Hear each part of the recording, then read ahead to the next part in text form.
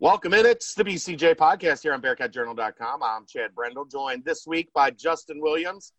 Justin, you benefited. Dave Simone is on a beach in South Carolina, so you get the pinch hit today. I think I won that, even though Dave's enjoying some sand and some sun. Well, we've got a very special guest today. 3-time All-Star, 2-time world champion, and one of the most famous Bearcats in the professional sports world joins us, none other than Kevin Youkilis. Kevin, thanks for joining us. How are you?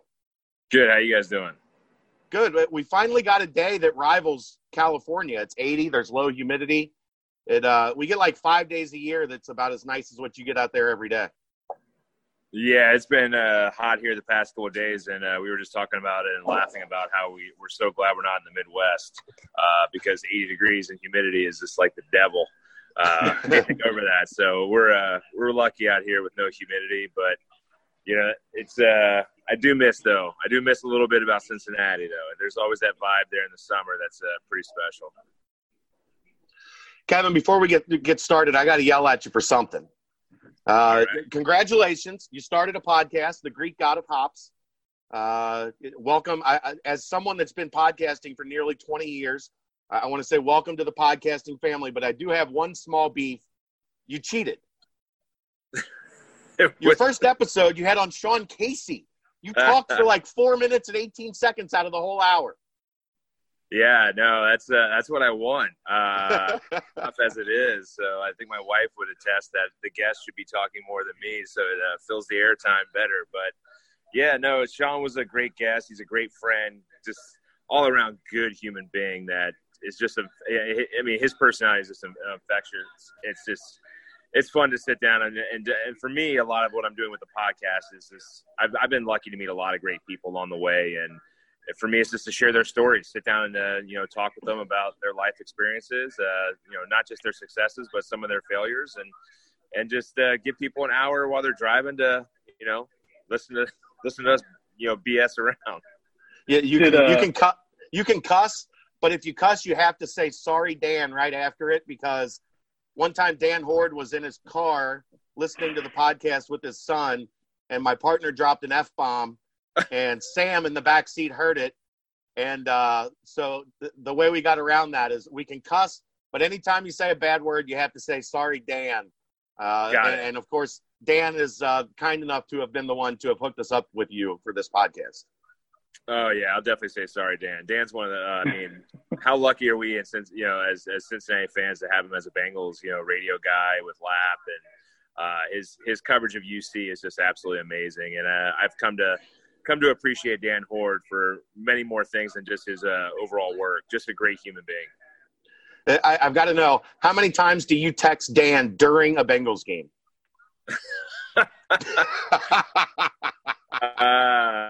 He could probably tell you that. It's usually at the end of it. It's only when it's frustrating. It's either it's a bipolar who day like thing. It's either like the high or the very low. So it's one of the. I text him probably too much. He probably is tired of me texting about the Bengals, but that's my love and passion since I was a kid. I'm still keeping the hope, but I don't know. I just want to do ownership. We'll get to some of that a little later. Dan has joked with me about you texting him during football games. Yeah. One other question before we really get started here. Every time I mention you on Twitter, I have somebody pop up in my mentions and say that you're the second most famous person from your neighborhood. Are you aware that Brian Snow even exists as a human? Brian Snow? Yeah.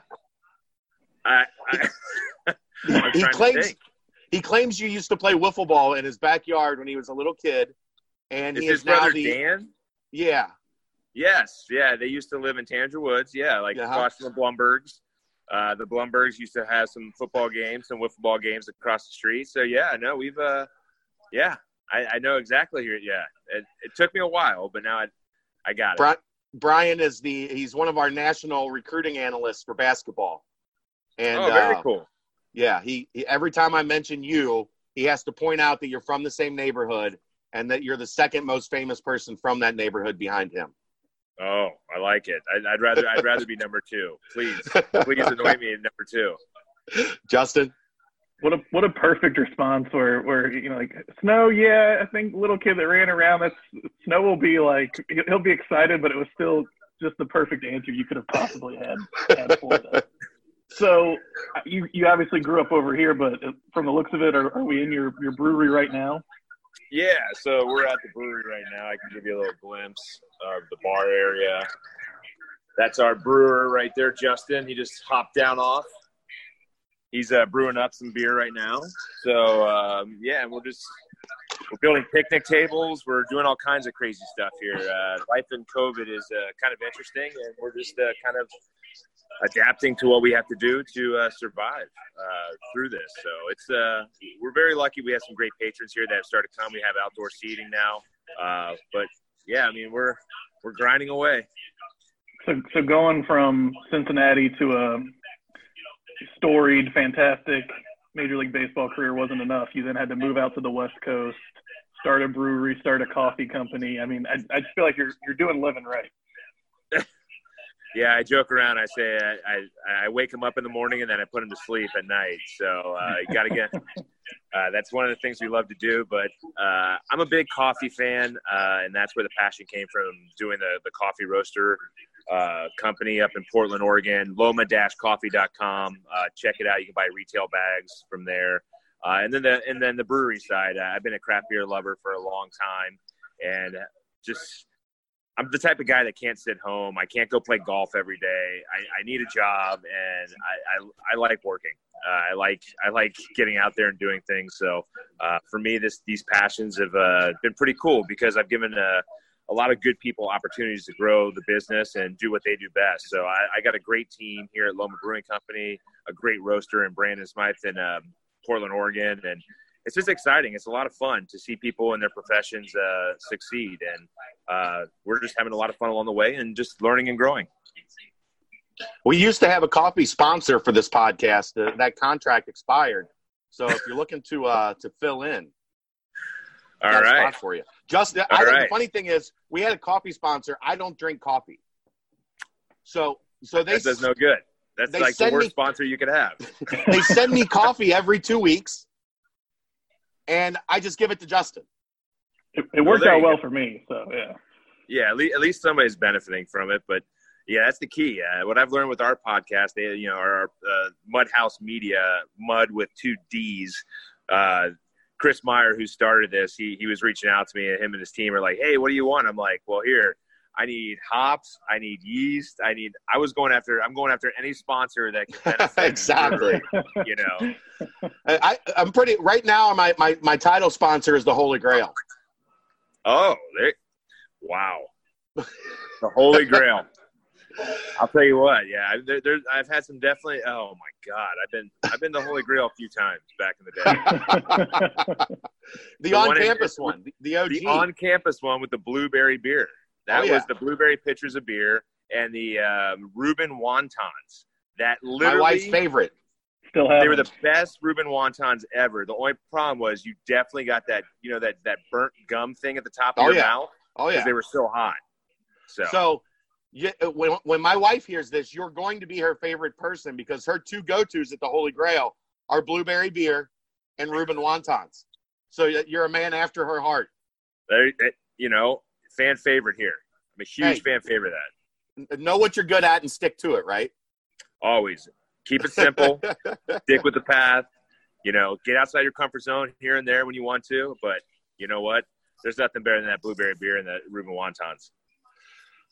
All right, let's get the serious stuff out of the way because I think this is let's have some fun with this podcast for the most part. But you're topical in Cincinnati right now. The name of the stadium at UC Marge Schott Stadium has been brought up as problematic.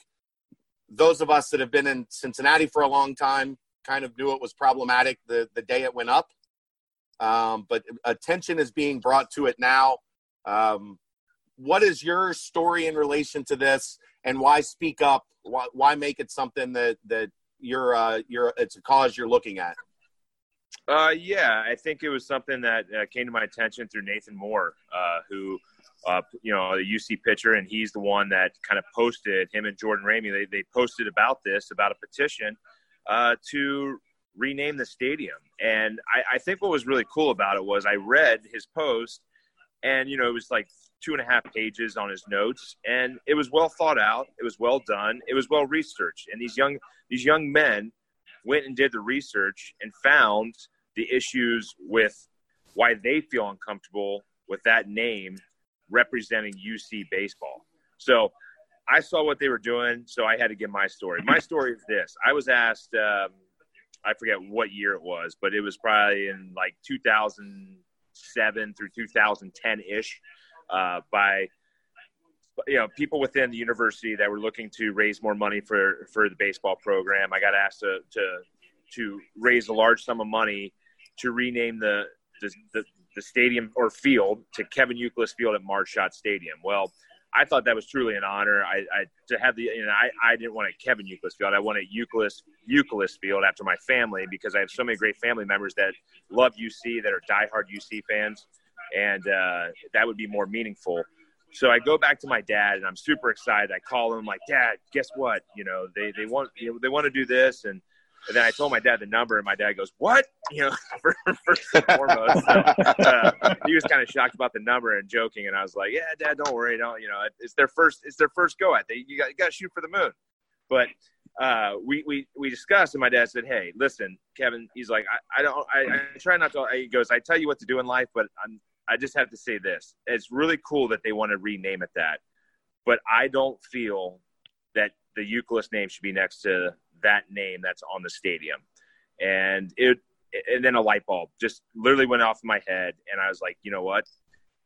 I argue with my dad just like every son and their dad, and there was no argument there. I just said, "Okay, Dad, you're 100% right. I agree with you." And I called back to people and said, "Hey, I unfortunately cannot do that."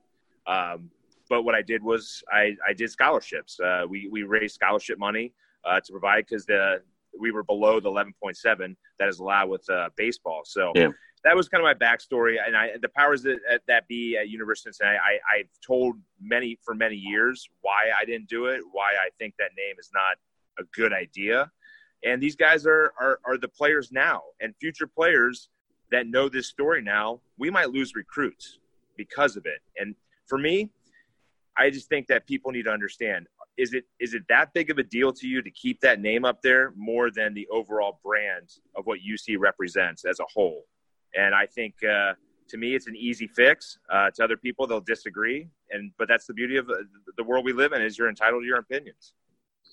You've been asked about what to do with the money that was donated, that put her name on the field.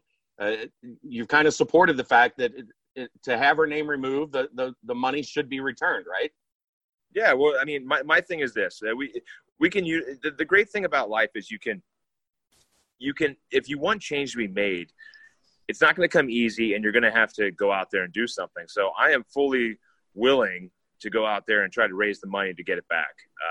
I'll donate myself and try to get the sponsors, but get a grassroots, thing going too, because I think what happens sometimes is when we try to do all these things, and we've been very good about GoFundMe pages and all kinds of stuff like that. But I think it's one of those things where we need everyone involved that wants to be involved with UC baseball. And with this change, we can have a lot of great people that can donate, that they're comfortable with a small donation to help rename the field, but also to help, rebrand UC baseball. Okay. I want to go back to that conversation you had with your dad, because, obviously you were excited about them reaching out to you about this, and he was clearly excited and proud for you. I'm guessing that had to be a tough conversation for him. Not that he clearly had his beliefs and his convictions, but to kind of tell you, I know this is something you're excited about, but this is why it's tough for me. What was that experience like, having that conversation with him? Was that something you had talked to him about before, specifically in regard to the stadium? Well, yeah, we had discussions about Marshott growing up. I mean, when she got suspended, and I definitely heard a lot of stories, and my dad and his feelings, and so being a part of the Jewish community, that was something that a lot of people and my dad's friends around the Jewish community, didn't appreciate. So the talks were there before, but I think my dad was so quick with it. He was so quick to come back with me right when I said it that I knew right then and there that it was definitely not the right thing to do, of donating and putting our name next to it. But, my dad has taught me a lot along the ways. One of the things now I joke around with is we were playing when I was playing baseball, meeting all these baseball players, my dad's like, you're networking. I'm like, Dad, this isn't like real life, man. This is baseball. I was like, I got to go out there and play. But then now that I'm a business owner and I've met all these people along the way through baseball, I've learned that, oh man, my dad was right. So it's kind of one of those dad moments, like now being a father, that I constantly try to ingrain things into my kids and they don't listen, but hopefully they did listen and they got a little, a glimpse of what they should be doing down the road. So I've been very fortunate to have great parents that have pushed me in the right directions. You mentioned Nathan Moore, who kind of wrote the post that started getting attention, and Jordan Ramey, who actually, I think, started the petition. These are two college-age guys. You obviously remember back in your days chugging blueberry beer, eating Reuben wontons on campus. You know what it's like to be in that position. What were your thoughts on those two young men and kind of how they have championed this, discussion essentially the past week or so? Well, I think it's great. I think it's we all know, like in life, we all know, the hard part is change doesn't come quickly, and change, it takes time. In this younger generation, there are things. There was a thing with McMicken that I read up on and how they changed the name of that. I wasn't super adamant about that in a lot of ways, not because of why. It was just more of like the era and time that, Charles McMicken, like I think it was Charles, right? Charles. Yeah. Charles. Sorry. Don't want to get that one wrong as a UC student. But, and I read up on that story and I read up on the history of it. But I think it gets hard is then we're going to rewrite history entirely. So it is one of those balancing acts of trying to figure it out. And I know it's tough, but I think to somebody in the 1990s that's in my lifetime and the rhetoric that was used, I think that's why, these guys are doing the right thing. They're speaking out about why we should, not be walking by our field every day and seeing that name associated with it. All right, that's enough serious stuff. Let's go back to how you ended up at UC. Coach Cleary at one point said, let me find it. I'd love to tell you I saw something no one else did, but he was just better than what we had. So it's a ringing endorsement for how we recruited you and landed you at the University of Cincinnati. It's definitely the truth. I mean, it's all truth there. I mean, the funny thing is I wasn't even supposed to be the guy that was going to be starting. That's what people don't know. There was another player there. I won't name names or anything, but he was supposed to be the third baseman. Everyone loved him, and he was supposed to be the guy. And we played against each other in summer ball for years. And it was just one of those things where I came out in fall ball and proved my worth. And then next thing you know, I played probably one of the coolest things I can talk about my career at UC is I never missed a pitch. I played every single game, every single out, every single pitch in 4 years. And that was probably one of the greatest experiences of my life to look back on and see, like, Cal Ripken of college. Like that's how you like get on the Moneyball radar, right? Yeah. I earned it. I had to work every day. Like there was no days off, So no, but I was overlooked. I was overlooked my whole entire, youth. I played on really good teams. I got cut from Midland, but somehow I always got asked back.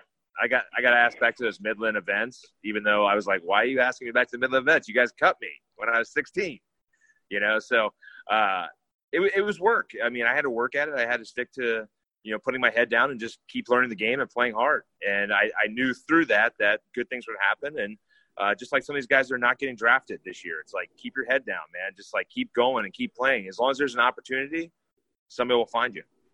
Were you a knothole kid? I did play knothole. So it's funny, like out here we have Little League. It's bigger here in California. But like I say, like we had knothole, and like I'm like, don't worry, you don't know what it is. But I was a 9-hole kid. Played in Montgomery and Blue Ash at Groomsfields, where the replica of Crosley. Mm-hmm. And grew up there playing, and then started playing travel ball later on when I was like 13, 14 for Knuckles. We won the AAU World Series. I think we were 14 years old. But yeah, so like my childhood and playing against all these great, UC or Cincinnati baseball players, I mean, going outside of Cincinnati and then looking around, I mean, Cincinnati is a hotbed for baseball. And I don't know what it is. I don't know if it's in the water, but baseball is such a big deal for how much talent we've produced in that city. I might have one up on you. I won a Knothole City championship. Nice. I don't even remember that. I was, I think, 1 year probably before you. I was a 79 birthday. I'm 78 or 77, but I was late. So I was playing with guys that were younger than me, a year younger than me. So I might have been 1 year ahead of you in Knothole. Remember a team called Master Jewelers? No? I don't. No. That was us. Yeah. Sounds like one of my dad's friends. My dad being in Georgia. We played on Old Crosley to win the championship, which was always one of the highlights, getting the dog pile after accomplishing that. So right in my backyard. Jay, I wish I just had anything to compete with that. I got nothing. Little Fenway. Did you ever play there when you were here in Cincinnati? No, that was built after I was past those years. But I think Tim Naring was a part of that. So yeah, I've all the stories of Tim in Boston from the clubhouse. One of the clubhouse managers, Joe Cochran, used to tell me stories about Timmy Naring, and it was cool. I went there for some event. I think I did something there at one point to help out in some way. But yeah, that's a pretty cool field. But I did play on those other fields that are right below it. So we played there, played soccer out there when I was growing up. So yeah, definitely played at those fields against Storm Club, I think. Oh yeah, wow, I remember Storm Club. Yeah, that was a big deal. Well, I did absolutely nothing of note on any field anywhere in the general Cincinnati area. Look, I'm not saying I was a good player on those teams. I was just on the team that won a city championship. That's all that matters, is get on the right team. Aside from, Kevin, you making neighborhood kids, chase your wiffle ball home runs over backyard fences and stuff like that, at what point did you realize this, you talk about Cincinnati being a hotbed, when did you realize you had some talent that could, potentially take you somewhere, even if it was just playing in college? Yeah, that's an interesting question. I mean, it was one of those things where I always felt I could compete, and I was competing against the great players around Cincinnati and the tri-state area and travel ball and doing well, but I just didn't get the looks as much. I just didn't have the sexier body, didn't have the frame, all the intangibles that, people think are definitive on how good of a ball player you are. I mean, I remember my junior year in college, Michael Vick got drafted in the 30th round, and he hadn't played baseball since junior high. I mean, that was like the biggest deterrent I've ever seen. I was like, oh my God, I don't think I'm ever going to get drafted here. I'm like, and I don't have Michael Vick's speed, so there's no chance that, but it was just one of those things where people kept telling me what I couldn't do well. I mean, people are like, oh, well, he's got this, or he's got that, or he can't do this, or he's not that. And it was this, you develop a chip on your shoulder. And I think for me, I always dreamed about playing college ball, and I wasn't getting a lot of looks. And then I dreamed about playing pro ball and didn't get any looks and didn't get drafted my junior year at all, which also is why I'm not a Reds fan since I got drafted by the Red Sox. But that's a whole other story we can talk about some other time. Scouts of the Reds at that time basically laughed at me. So take that for all the Cincinnati Reds fans out there, their scouting department in the late 90s and early 2000s. But yeah, so I mean, I just got overlooked all the time. So for me, I was just like focusing on honing my craft, getting better, and like, okay, if they don't think I'm good enough, I got to do better. I got to do better. And so that mindset crept in every single day. I got to be better at field. I got to be better base runner. And it was very valuable for me because I learned that I have to keep working at my craft in order to get to the top. But I never really thought. I mean, my eyes were always on the prize of like being the best I could that day. And what I've come to know later in life with mindfulness and meditation and all that stuff is you live in the moment. And when you live in the moment, that's the only thing you can control. So I didn't really I didn't know where my future was going to take me, but I knew that as long as I kept playing hard and competing against the guys that were the better guys on the field, and getting hits off the great pitchers that were getting drafted or signed to colleges, that I give myself the best chance to show people that I could do it. Where, other than Cincinnati, where did you consider going for college? Where did you have offers from? Butler University I went there for a visit, got offered a scholarship there, very small scholarship. Baseball doesn't give a lot of big ones, but that's my running joke that I've probably every podcast. I was like, if I was a guard, a shooting guard, University of Cincinnati, Butler University, I'd been like, I'm like a hot recruit. But in baseball, you're big time. Yeah, like in baseball, it's like you're a one-star athlete right now, So, those were the two. And if I didn't go to Division I was planning on probably going to JUCO out in Arizona and just go that route. But luckily, Cincinnati, which was my childhood, dream, is to be a Bearcat. Brian Cleary called and said, "Hey, we got a little offer for you." And I said, "Okay, I'm in." Just sign right there. Fighting your way up through the minors and making it in Boston, what was that journey like, not only personally, but watching everything around you as the Red Sox kind of grew into a mini dynasty in that time period? And you're kind of you weren't the biggest name guy, but you worked your way into being a regular and found yourself a part of some really incredible times in Boston.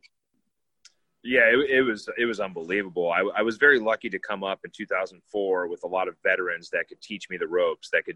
They taught me so much. They picked on me left and right because I was the rookie. Go grab the beers, and my forearms were so big from just carrying all the beers on and off the plane and to and from and all that. So I joke around about that I got a lot of hand strength that helped me with baseball because of that year. But those guys were very influential in my career and showing me how to win. And in 2004 and winning that World Series and being a small part of that was just everything I needed to know that, one, I had to get better. I had to be able to start in the major leagues and do some really cool things. But also, two, it was just how to become a professional. And those guys were really, really good about teaching everyone how to be a professional, going out there, playing the game. We all don't have to be best friends off the field, but when we come together as one, we are going to go out there and compete against whoever is the opposition that day. So, I was very fortunate to be around a lot of future Hall of Famers and great players that not only taught me how to be a great ball player, but to have higher character. When did you finally stop taking crap from teammates about your batting stance? Never? I don't think it's ever stopped. It won't ever stop. But no, they all had fun with it. They all loved it. Marco Scudero probably was the one that did the most. He'd be in the shower doing it, joking around. Anytime I walk in, it'd just be hilarious. He would always joke around and mess with me. And so yeah, it was fun. And guys across the way, the opposition, you see guys in the outfield, they'd mimic the stance. So it definitely became a running joke, but I guess it's flattering that people are mocking you. Obviously, you mentioned the Red Scouts. Was that a dream at any point? Did you grow up a Reds fan? Or was there any interest in coming back and playing for the Reds at some point? I was a huge Reds fan. I was a diehard Reds fan. And let me tell you, when I heard the things that Scout said, I think it's half the reason why I made it to the major leagues. It was to prove those dudes wrong. And they're out there, and if they hear this, they know who they are. But yeah, no, it broke my heart.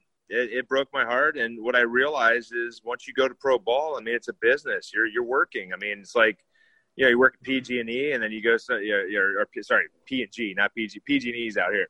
P&G, and then you go somewhere else. It's just a part of, as you grow and your dream of a kid, you're not rational. And then you realize you don't get to choose your destiny when you get drafted. Somebody has to pick where you go. But at the end of my career, I tried to finish my career in Cincinnati, and yeah. They still didn't want you? Yeah. I won't name names, but yeah. After 3 All-Star games and 2 World Series and everything you did at the end of your career, they were like, no, we're good. Nope. Wow. Well, taking into account all of the overwhelming success the Reds have had in the last 30 years. Things worked out pretty well for you. Well, that's one thing that's one thing I always joke about with Case is, I don't know what that organization's doing, but they got to get it right and figure out, what they did right in the years before. But it's hard. I mean, being a smaller market team is not easy, and you got to draft well, you got to develop well, and you got to sign guys to contracts that it's just hard. It's hard being a small market team. I mean, I was lucky. I played for big market teams. We paid the best dudes to go out there and shove, right. The best dudes to hit. The Reds don't have that opportunity. So, the big thing is what I've noticed is always ownership. When the ownership is at top, is strong, and they know how to delegate to the people that know best within the baseball world of how to draft, how to build up the minor league system. That's usually the winning formula. And I think the Reds have just not had that for many years. And who knows? I mean, they're making strides now, but it's not easy. It's not easy in those small markets. Take me back to Good. Real quick. Take me back to the 2007 World Series. You, Mike Lowell, David Ortiz, 3 guys for 2 spots when you played in the National League parks. And you were kind of the odd man out in that, but how did you handle that? How does it sting your pride at all? Or at that point in time, was it just, hey, we're trying to win another World Series, and if this is what's best for the team, it's what's best for the team? Yes, that was in 2007. At the ALCS, yeah. I was on fire. 14 for 28, I think my stats were in that series. Every bloop was falling in. I mean, it was just one of those series that just was on fire. And then the first 2 games, I got a couple hits at the World Series, and then we go to Colorado, and Tito talked to me about it. And I mean, what are you going to do, David Ortiz? I mean, it's Big Papi. I mean, we just broke the curse because of Big Papi. Tito, so. I got to be playing over David Ortiz. Come on. Yeah, the people in Boston would have rioted. Yeah, I mean, I could. Well, it's in life. You can do 2 things, right? You could be the asshole. Sorry, Dan. And you could be, or you could just think about what the good is in this situation is. The fact is this: I knew I was coming into the game at some point. I had to come in and face like the relievers that were like throwing hard and doing all that, but I knew I was coming in to play defense. So David would play, maybe 2 to 3 at bats, and then next thing you know, I'm coming in for defense. So I had to be prepared to come off the bench, and there might have been an opportunity where I had to get a big hit. So it was one of those things where you have to swallow your pride. Did I want to play? Hell yes, I wanted to play. I wanted to play I mean, there was no doubt about it, but I didn't care. The greater good was winning that World Series, and we got lucky that we didn't have to go another game in Colorado where I had to sit the bench. So we won in 4.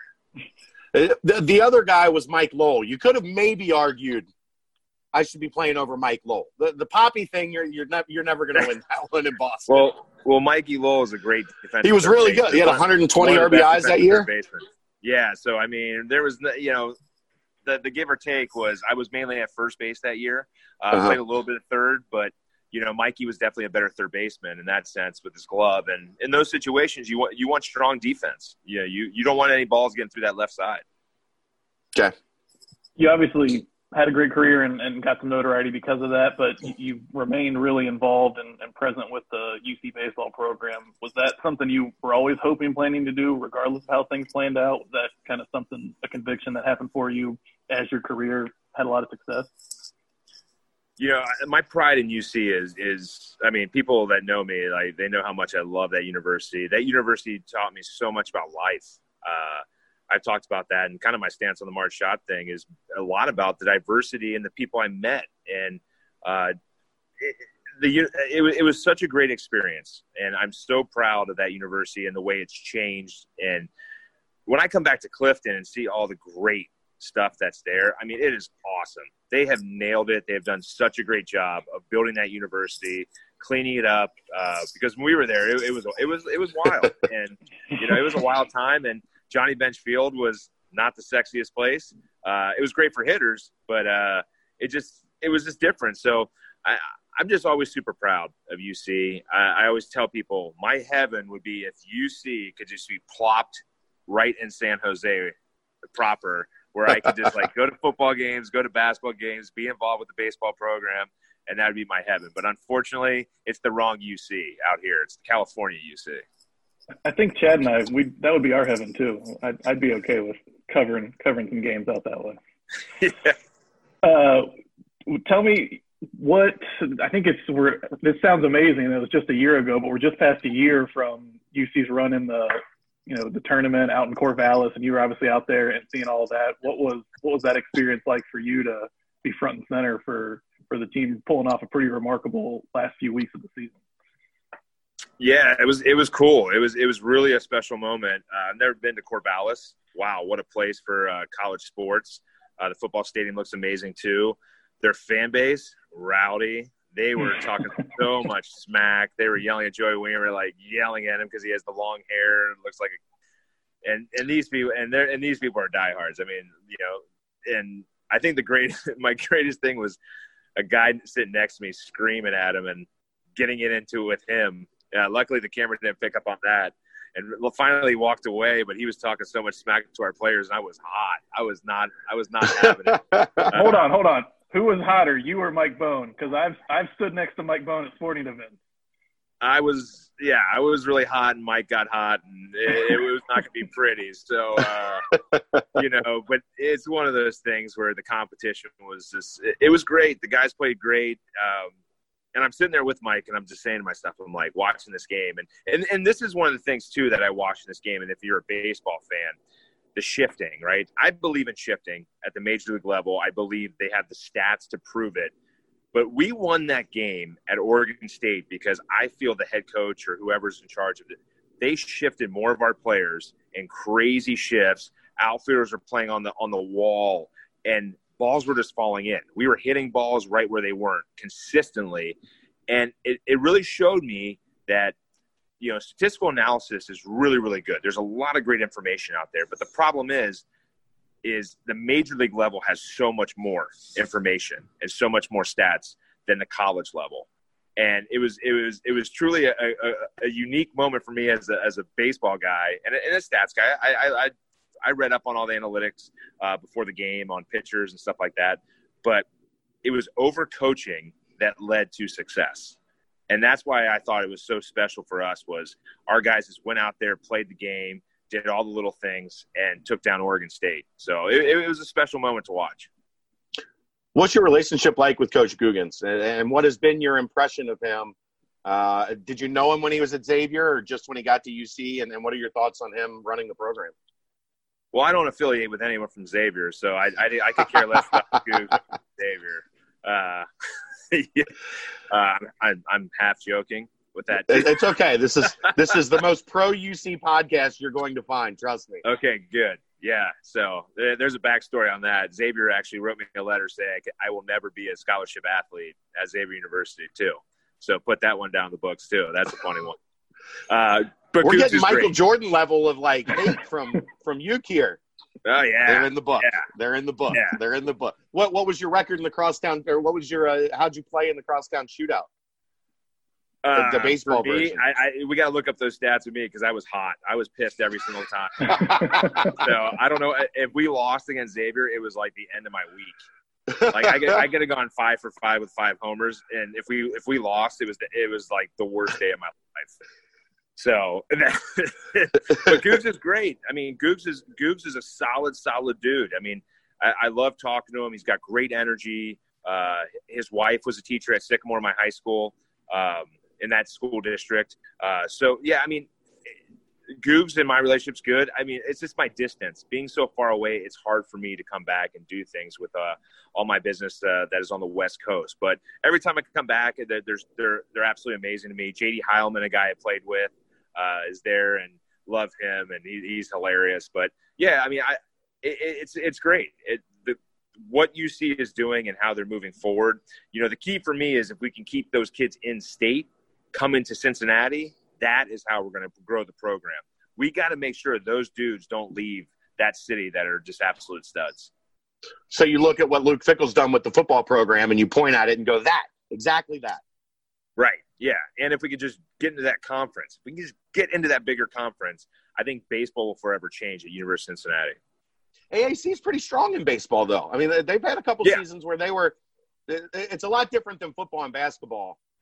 Because in baseball, the AAC has a national reputation because of the teams that are there, though, right? Yeah, no, it's definitely a very good conference, but I feel like it's one of those conferences. Not enough money. Right. That's the biggest thing. It's not as sexy to recruits, right? So the key is those conferences that are the bigger conferences allow for better recruiting overall. You still get really good ball players that, they're also like the scraps. Like a lot of people say, oh, they can't go play SEC, they can't play ACC. So these kids have a chip on their shoulder and they go to these conferences and know that, that chip on the shoulder will carry them to where they need to be. So I love the conference. I loved Conference USA when I was there. You play against the Tulanes and the Southern Mississippis and all those schools down south. It was fun. Houston. But yeah, I mean, I think that's the biggest thing with all of UC sports is if we can just get to that next, echelon of a conference, big things can happen. You obviously kept a relationship with Guggens and the team in general. Maybe outside of this kind of most recent situation with the stadium, how much interaction do you have with the athletic department, and how much are they coming to you, whether it's something baseball related or just athletics in general? Well, every single time I go to down to my phone, there's a new athletic director. So it's I joke around about that. Is I become friends with these guys and then they get fired. I'm like, this is not good, or not fired. They get hired somewhere else. Usually. But Karen Hatcher, I talk to a lot. Karen reaches out a bunch and we communicate and talk about things that she keeps me up to the pulse of what UC Athletics is doing.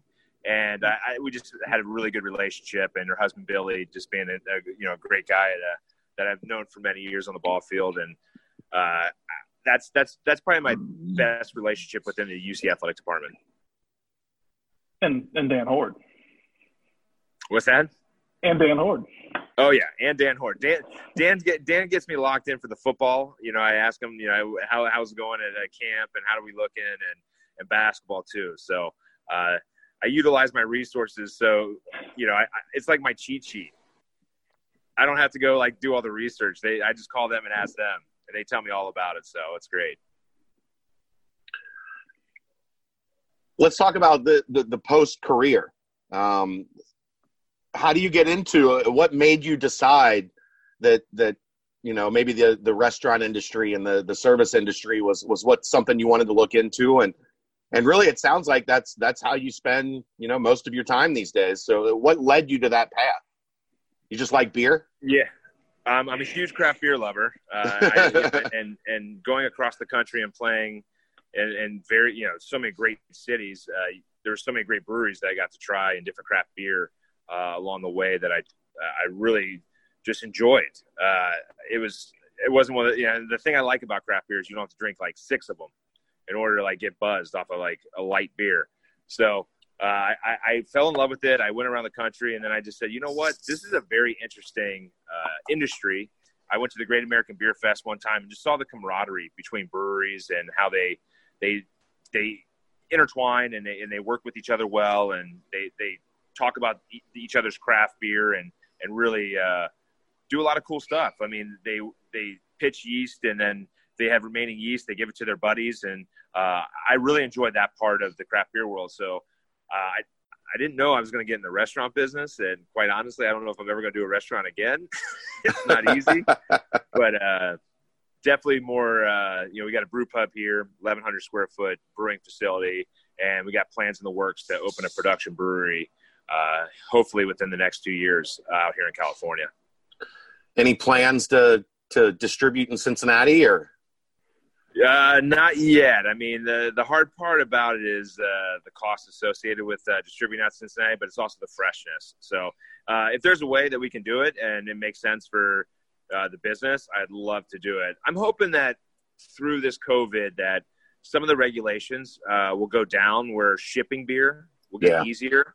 So where you can buy it from the website and maybe breweries can ship their beer to certain places. So I have a lot of faith that I think we might move in that direction in the next 5 years. And if that happens, we'll make it a lot easier to get that beer in Cincinnati. How do you find the place? Because that place looks pretty amazing behind you. What's the process? Yeah, that was not a fun process. So we looked all over the San Jose area, up and down the peninsula. And I live probably a mile or maybe a little less, right around a mile from here. This is downtown Los Gatos. And just found this, it was a brewery brew pub before for years, like 20 years. It was called Los Gatos Brewing Company. and the owners of it was time for them to get out. So we actually got very lucky that they were wanting to get out, and we were wanting to come in and start our own thing. Okay. Give us your best Dan Hoard story, because you probably knew him from his time in Boston too, didn't you? Well, he was in Pawtucket. Yeah. So he was down in Pawtucket, and I was up in the major leagues at that time. But I mean, probably one of the cooler stories was when the Bengals played the 49ers. I got to sit in the radio booth with Dan and Lapp, and I never have gotten to see Lapp do his thing. Just hearing him, the emotion and the excitement like of Lapp, right? And then you get to see it in person and see him stand up, and he's like doing his thing. And to me, like, Dan is so calm, right? Dan is real calm. He gets excited, but then he's just such a professional that he knows how to, like, get back on track. What I love about Lapp is he's me. I'd be the same way. I'd be getting so pumped up and so excited. And I think that was a lot of fun to finally see it rather than just hearing it in that booth. How does Lapp, watching a game next to Lapp, compare to watching a game next to Mike Bohn? Those are two guys who I think are kind of on the same level. Well, I think for me, just being a Lapp fan and knowing his son, I've been a huge fan of him for so many years growing up and listening to him. And I've always just loved, like, you know, it's like, go to the 40, 30, go. You know, it's like when you hear that, it's just like, that's what, to me, and I know people always talk about this when they call games, is to be a homer. And I'm like, how can you not be a homer? You work for the team. You want the team to do good. Like, I love that excitement. Joe Nuxhall. I mean, Joe Nuxhall was the king of being excited in the background. So, I'm, you know, my pride for Cincinnati comes from Joe Nuxhall and growing up with him and Marty, and then just turned right into Lapp. Do you have any broadcasting interest? As was my exact question. Did you ever think about it? People have asked. I always joke around. I'm like, baseball, man, it's tough. I mean, it's a lot of time, a lot long. I'm actually working on a project here that might do something. I'll have more details here in the near future, but Eric Burns is coming up with some cool new progressive type commentating type thing. So we might have more to do about it. But yeah, I've definitely been asked, and it's just not my thing. I don't like to wear a tie and a suit and talk baseball. Throw on a T-shirt and shorts and give me some flip-flops, and I'll talk baseball anytime. Do you have something else, Jay? I'm good. You talked a lot on the first podcast about your children and going through the process of being a dad. Did you, like, when you got done playing, did you come home one day and then all of a sudden it was like, all right, I'm home? Like, was there that moment? That's the toughest moment. It's such a mixed bag of emotions. It's one that, oh my God, I'm so relieved I'm not going to spring training, because baseball players retire because of spring training, in my opinion. Like, no baseball players want to go through another spring training. You know, if we can just skip spring training, go right into games, I might have played another year. But it was a mixed emotion of, a bag of emotions, because one, I'm not doing something I loved, like, for my whole entire life. My dream, my focus, my attention was always on baseball. Okay, this month I got to do this. I got to train. I got to get ready for the season. You know, then it's season. My whole life was planned for me. So that part was really hard, is structure. Oh, what am I doing today? What? Oh, wait, I don't have anything to do. Oh, wait, I don't have to work out because I don't have to be I don't have to be this professional athlete anymore. So it was hard in that sense, but it was also beautiful because I got to be around my kids. I got to be there and help out my wife, when the kids were young, and I was always around for that. But then it's also hard too, because you go through a lot of emotions. You have depression in that first year because you go from, like, a lot of worth, like you have this self-worth of being a professional athlete, and then now you're nothing and you don't know your next path.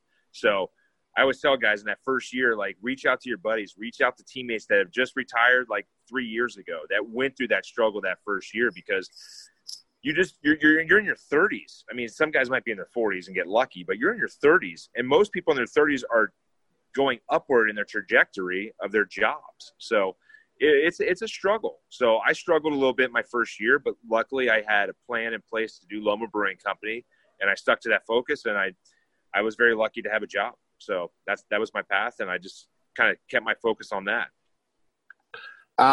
You don't know this, or I don't know if you know this or not, but while we're working on changing the name of the stadium, we have changed the name of the baseball message board on BearcatJournal.com. Oh, yeah? It was Marge Schott Baseball Board, because the Carson Field Football Board, the Jucker Court Basketball Board, and then the Marge Schott Baseball Board. It's now known as the Uke. Oh, wow. All right. Well, it's a huge honor, right? Yeah, that's a huge honor. Now, I mean, yeah, that's and people are talking about that. You know what's funny about? Yeah, somebody said we should rename the baseball field the Uke, and that was me. Oh, that was you? Yeah, that was me. Yeah, there's a few people that are out there that want Uke. What do you guys think about this? What if it, the hashtag We Are UC, or like something that's like more, not just an individual, but like more something that's cohesive, like of, I don't know, a big group. I feel like we need something that's more of a group than just an actual person, because I don't know. To me, Bearcat Stadium. Bearcat Stadium or something, along that, or Paul Stadium or something cool that, like, we figure out something that has more about UC than actually a person. I think I'm a type of guy that if I'm donating money, I don't need the awards, I don't need the attention. I just do it because I love it, and it's an honor to be the Uke on the baseball platform, but it's something I've never been really easy with. Well, it's small time enough. I don't think it's going to make any waves. Oh, good. Yeah, because I made enough waves this week. All right. All change starts small. Yeah. Small wins. Last question. Always small wins. Last question, and you're probably not gonna be able to accomplish this question, but based on the end of your podcast number 1 of the Greek God of Hops podcast, give me a story better than almost killing Bob Feller, as Sean Casey closed your podcast with. Well, to even try to get crying. the same. I was crying. That was so funny.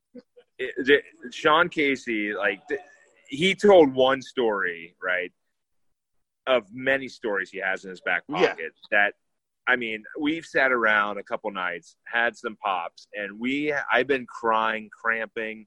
Like, I literally, my side is ready to blow out because he is just absolutely hysterical. But one of the funnier stories, I'll tell a Sean Casey story.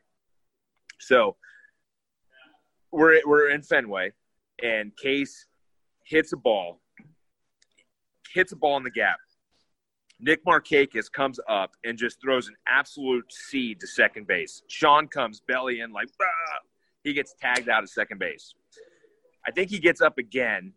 He gets up. I think it was 3 times, if I'm not mistaken. Hopefully I tell the story right. If not, it's even better because I'm going to make it even better. He hits another ball off the wall, goes into second base, gets thrown out again. And he's like crawling. I remember this game. I remember this. So he gets up in his third at bat, and we're all just like, "Oh, come on, man! Just hit off the wall, get thrown out again." Like, we are just hoping because we are crying. He hits a ball to right field. Nick Markakis gets the ball, and Case is just he's arms. Head's going everywhere. He's trying to dig it out, and he just goes, boom, flies into second base, safe, barely safe, and all of Fenway Park and the whole dugout erupts. Yeah! He gets a standing ovation, takes off his helmet. But the look on Sean Casey's face when he was going into second base, Heath and Tito, I don't know if this is appropriate or not. I think Tito calls him in the dugout the second time. He goes, "Hey, Case, do you have polio?" And Case was like, "What?" And I was like, and luckily, we were absolutely, Tito is so funny when he says these things. He always will pull off these little things and jabs at you that are absolutely hysterical. But Case, he was so red hot, and Case tells that story a lot better than I do. But Sean Casey and his lack of speed led us to that day to have so much fun. Greek God of Hops, where can they find it? The beer or the podcast? The podcast. We're not allowed to order. We'd order the beer from you. The only person that gets the beer here is Dan. Oh, my God. Yeah. So the Greek God House podcast, you can find it on Spotify. You can find it on Apple, iHeartRadio. I think there's like 25 different things I've never even heard of. So like, I can't remember what these like actual. If they publish podcasts, you can find it there, right? Basically. There you go. But you can go to mudhousemedia.com. Mud with 2 Ds. Chris Meyer is helping, produce this and got the show going, a good buddy. So mudhousemedia.com is where you can find it. And we're going to have a Twitter and Instagram and Facebook accounts and start posting some cool content. So be on the lookout for that too. Where can they get the coffee? And I'll let you plug it this one last time for free.